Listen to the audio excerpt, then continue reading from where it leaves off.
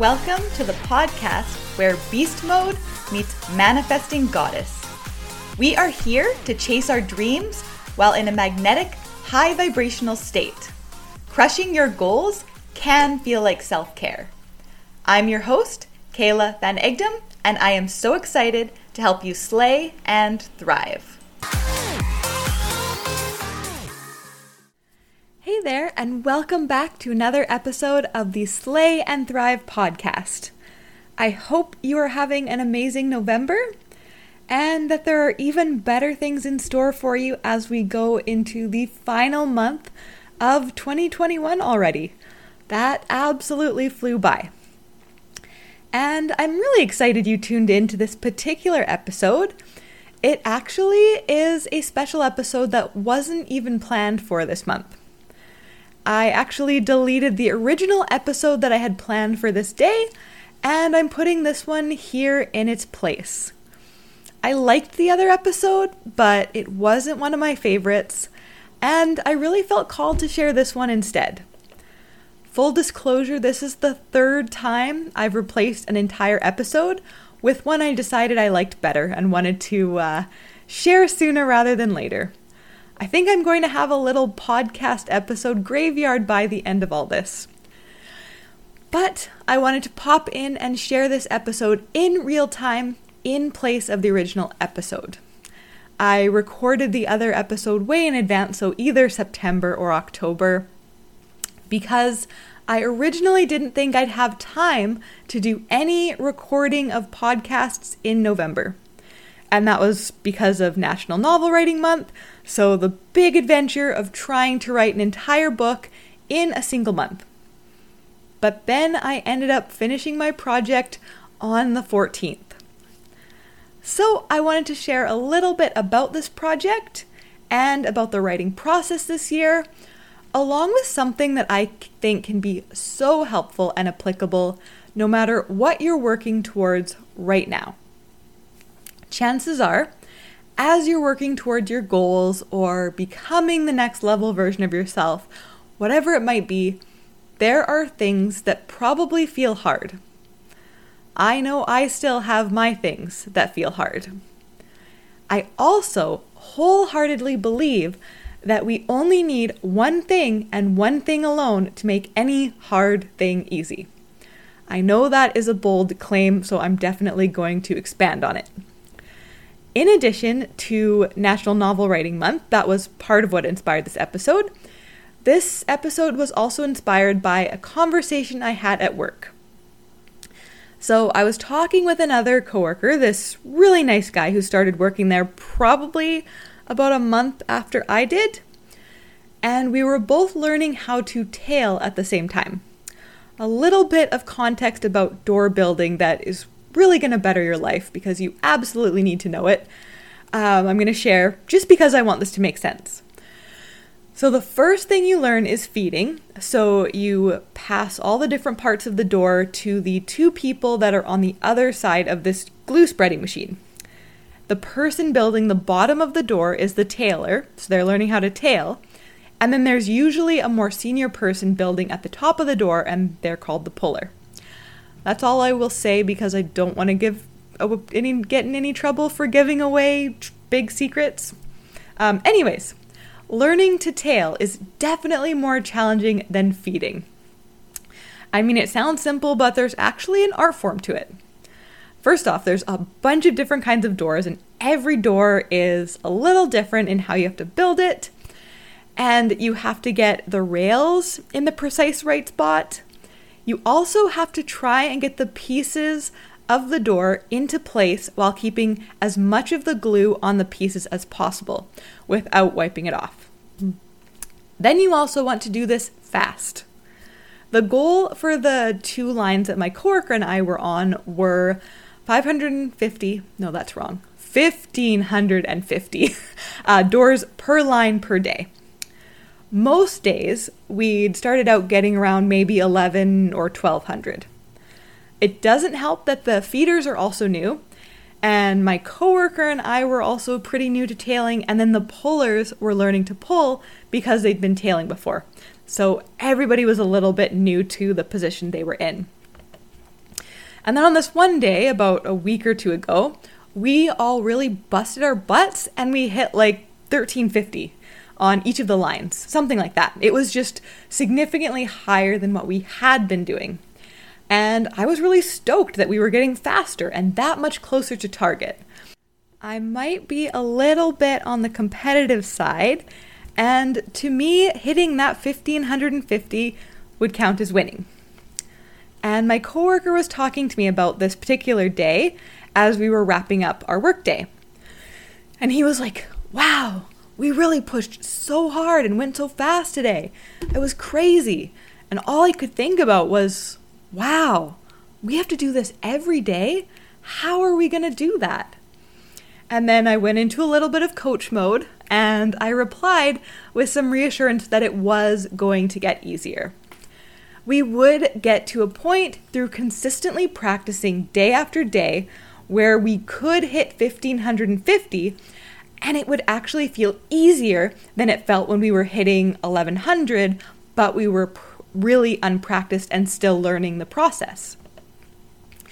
This is it. The one thing that makes any hard thing easy is repetitions over time. This is something I remind myself of on a regular basis. I remind myself of it at work all the time.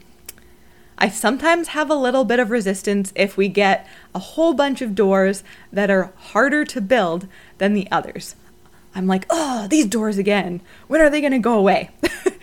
But then I remind myself that the only way these particular doors are going to stop feeling hard is if I practice building them consistently over time.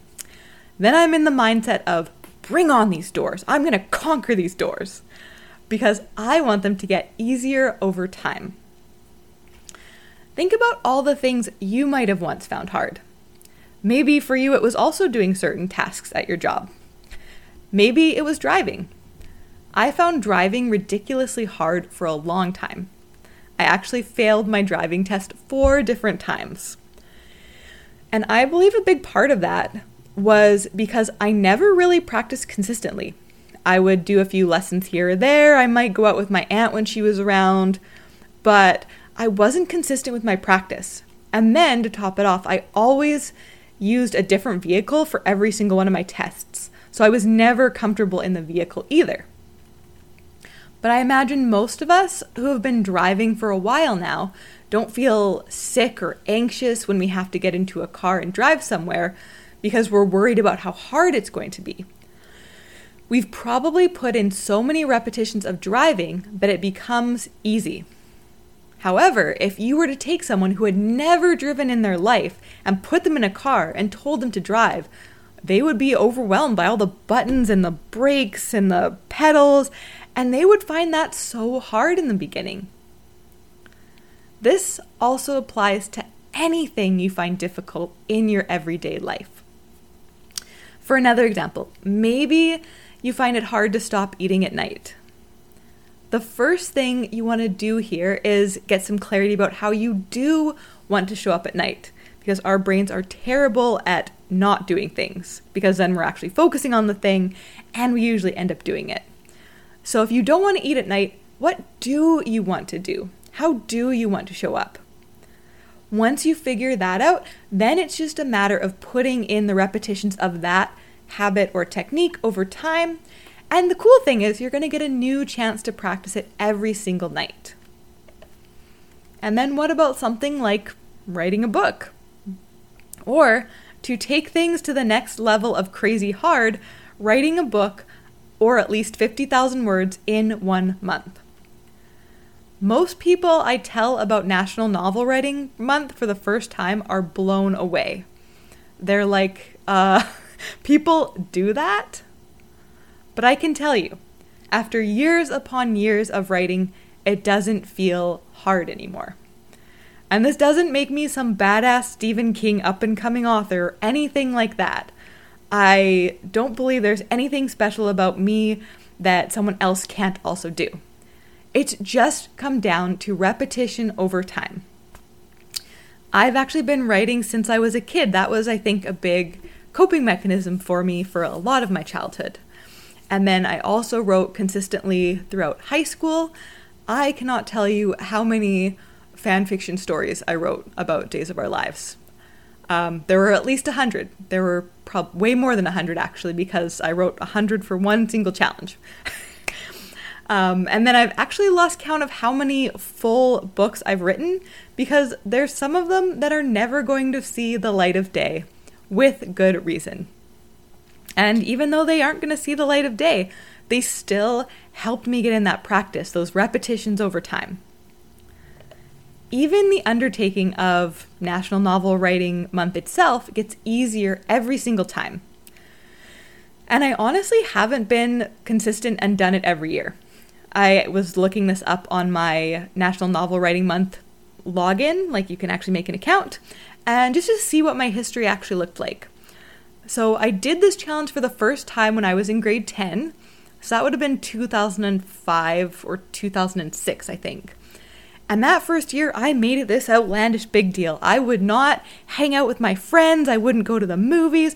I had to spend every single moment of November writing my book because it was so hard, because I'd never done it before.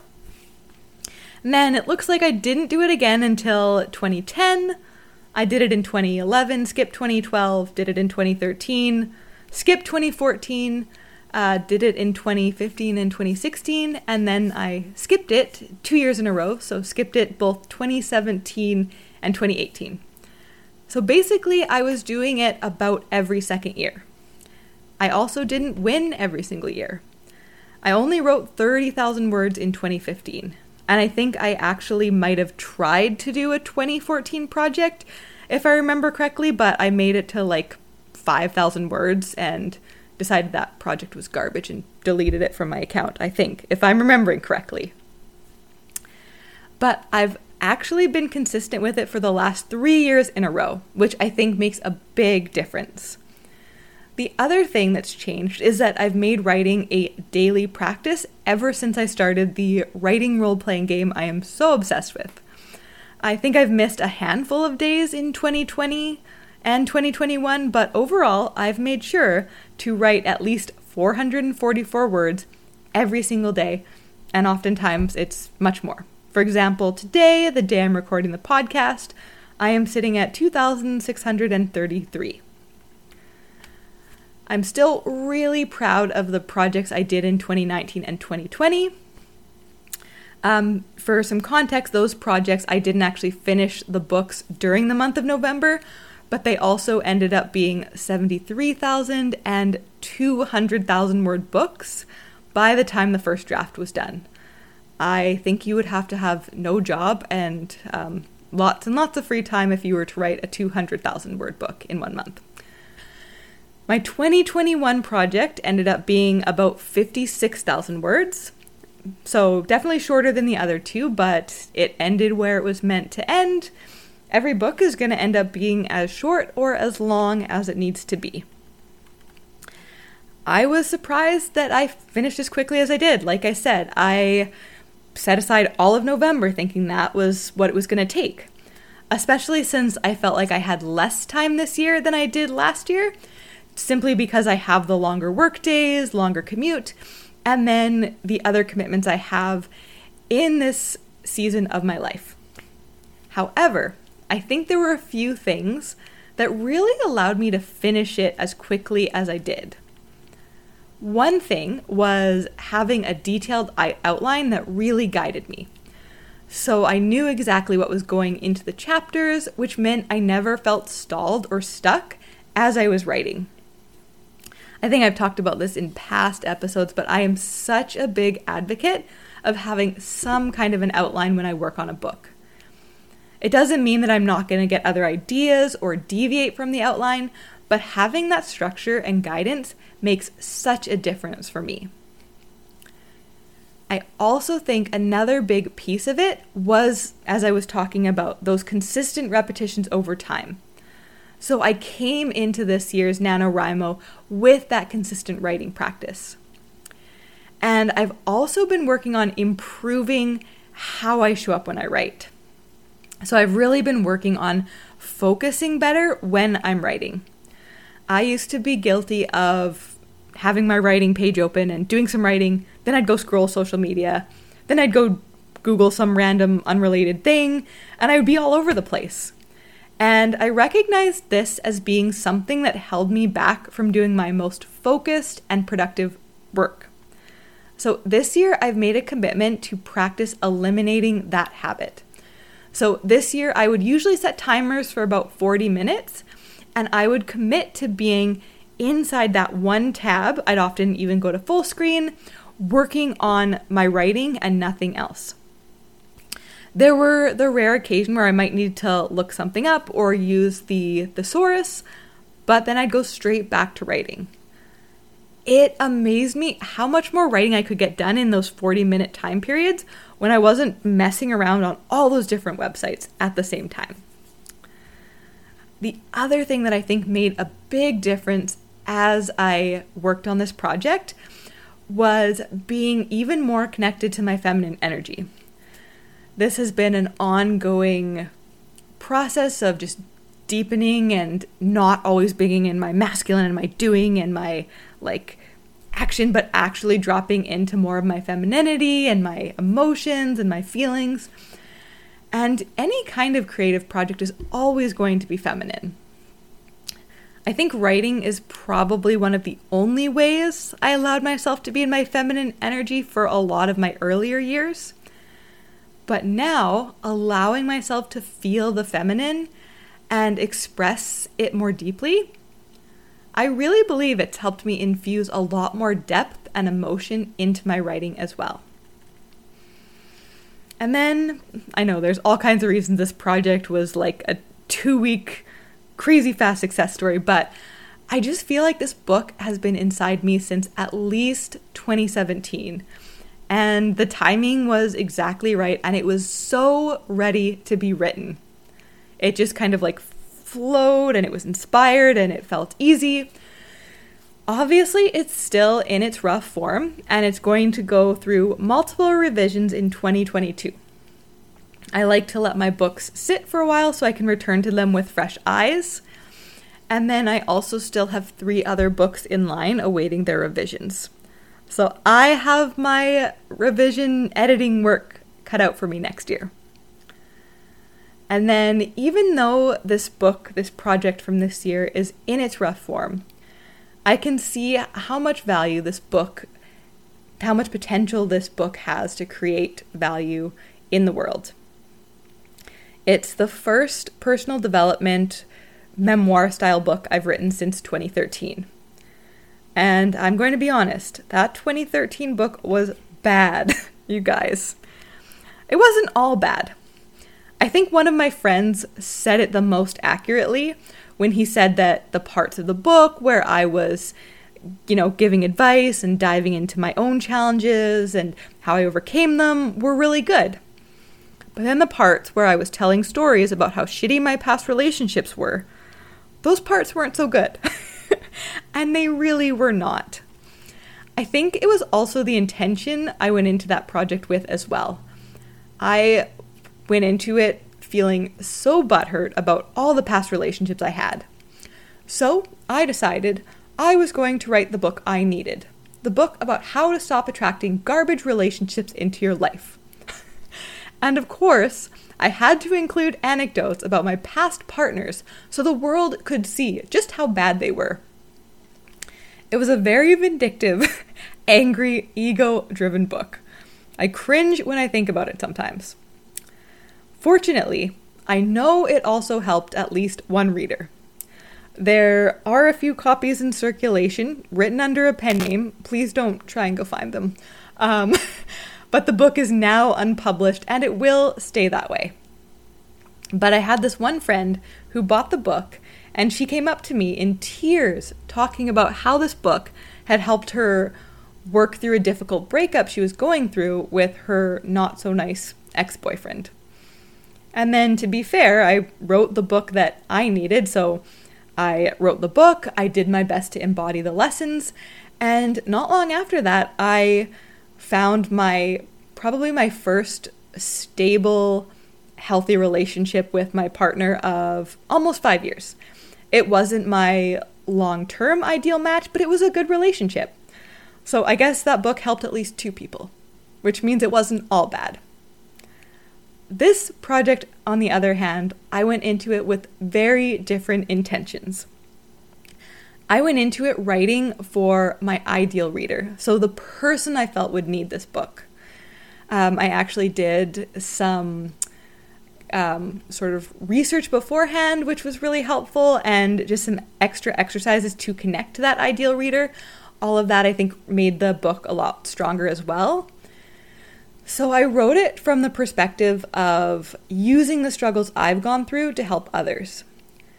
It was written from such a different place of care and empathy and wanting my struggles to be able to help others. I read somewhere once that your pain can either be your prison or your platform, and mine is going to be my platform. So that's all I'm going to say about this new book baby for now, but the intention is to publish it sometime next year, probably closer to the end of the year. Don't worry, I've got book 2 and 3 of my Shark Shifter series coming first. Really excited to edit book 2. That's actually my favorite in the entire series, and that's on the horizon for me next. And that's it for today. I hope you found this episode helpful and that you'll now look for anything that feels hard. And remember that you have the power to make it easy with repetitions over time.